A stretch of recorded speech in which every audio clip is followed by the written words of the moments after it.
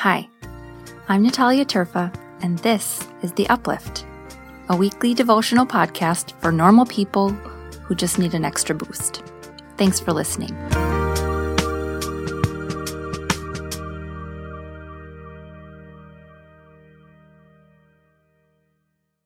Hey Uplifters, our verse this week is from Psalm 146, verse 3. Do not put your trust in princes, in mortals, in whom there is no help. Okay, everyone, our current political events are kind of bananas right now. I mean, more than kind of, actually. No matter what side of the aisle you are on, we could all agree that it has been a low point in our country about how people talk to each other and who gets to have a say in how things go around here. It's been rough and disheartening and honestly really distracting. It's so easy to get sucked into the drama, into the politics of every day, into the he said, she said, whatever current news pops out on the internet. It is really easy to get sucked in. That's how I've been feeling anyway. So Psalm 146 is the assigned psalm for this coming Sunday, and it came up in a different devotional that I read at our staff meeting this week. It seemed, as these texts so often do, very timely and relevant. It's kind of a, hey, get your priorities straight psalm. Now, as usual, I highly recommend you go and read the whole thing. It's only 9 verses, so it's not very difficult or time-consuming to read the entirety of Psalm 146. Right away, this psalm reminds us who is worthy of our praise. Not kings, not princes, not presidents. They are mere mortals.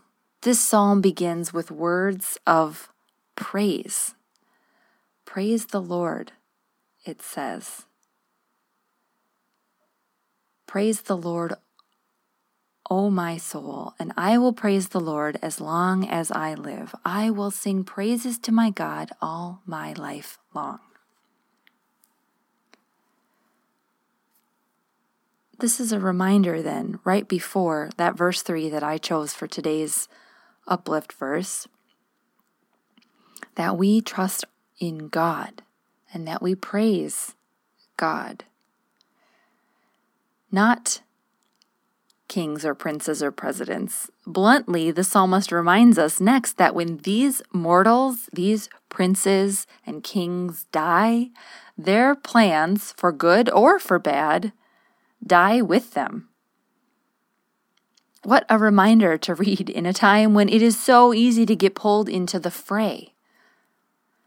When we start to think that our job is to fight with those on the opposite side of any issue that we are, right? We think our job is to fight and have arguments on the internet. Instead, this psalm is a clear reminder that our job is to fight with God on behalf of those God is working for. And who is that exactly? Look at verses 7 through 9. The Lord who executes justice for the oppressed, who gives food to the hungry. The Lord sets the prisoners free. The Lord opens the eyes of the blind. The Lord lifts up those who are bowed down. The Lord loves the righteous. The Lord watches over the foreigners, upholds the orphan and the widow. But the way of the wicked the Lord brings to ruin. So, yeah, it's pretty clear who God is for.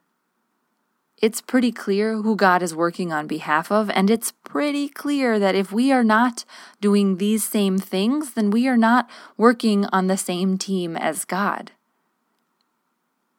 So, let's get to work, uplifters.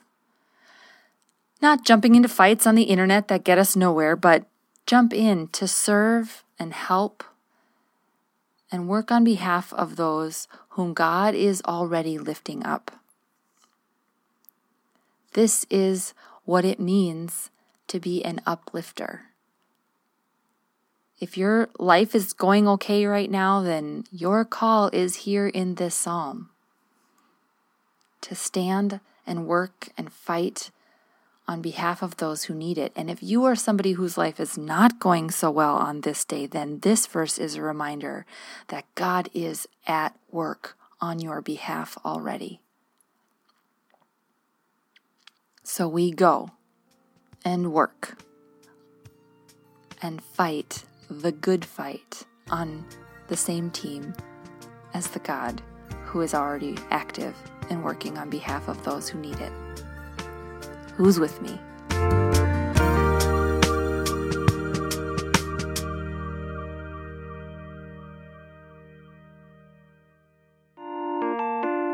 The Uplift podcast you just heard represents a whole community of uplifters.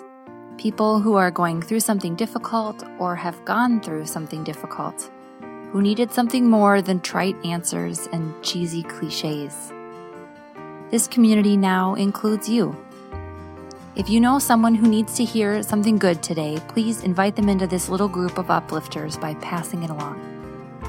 If you want more information, if you want to sign up for a weekly email or send me a note, check us out online at upliftlife.org. Lastly, a thank you to Nate Bergengren, who I am now bequeathing the title of podcast producer for his work getting these recordings out into the internet by way of magic? I don't actually know how it works, and also for composing the music you hear at the beginning and end of each podcast. He's the best.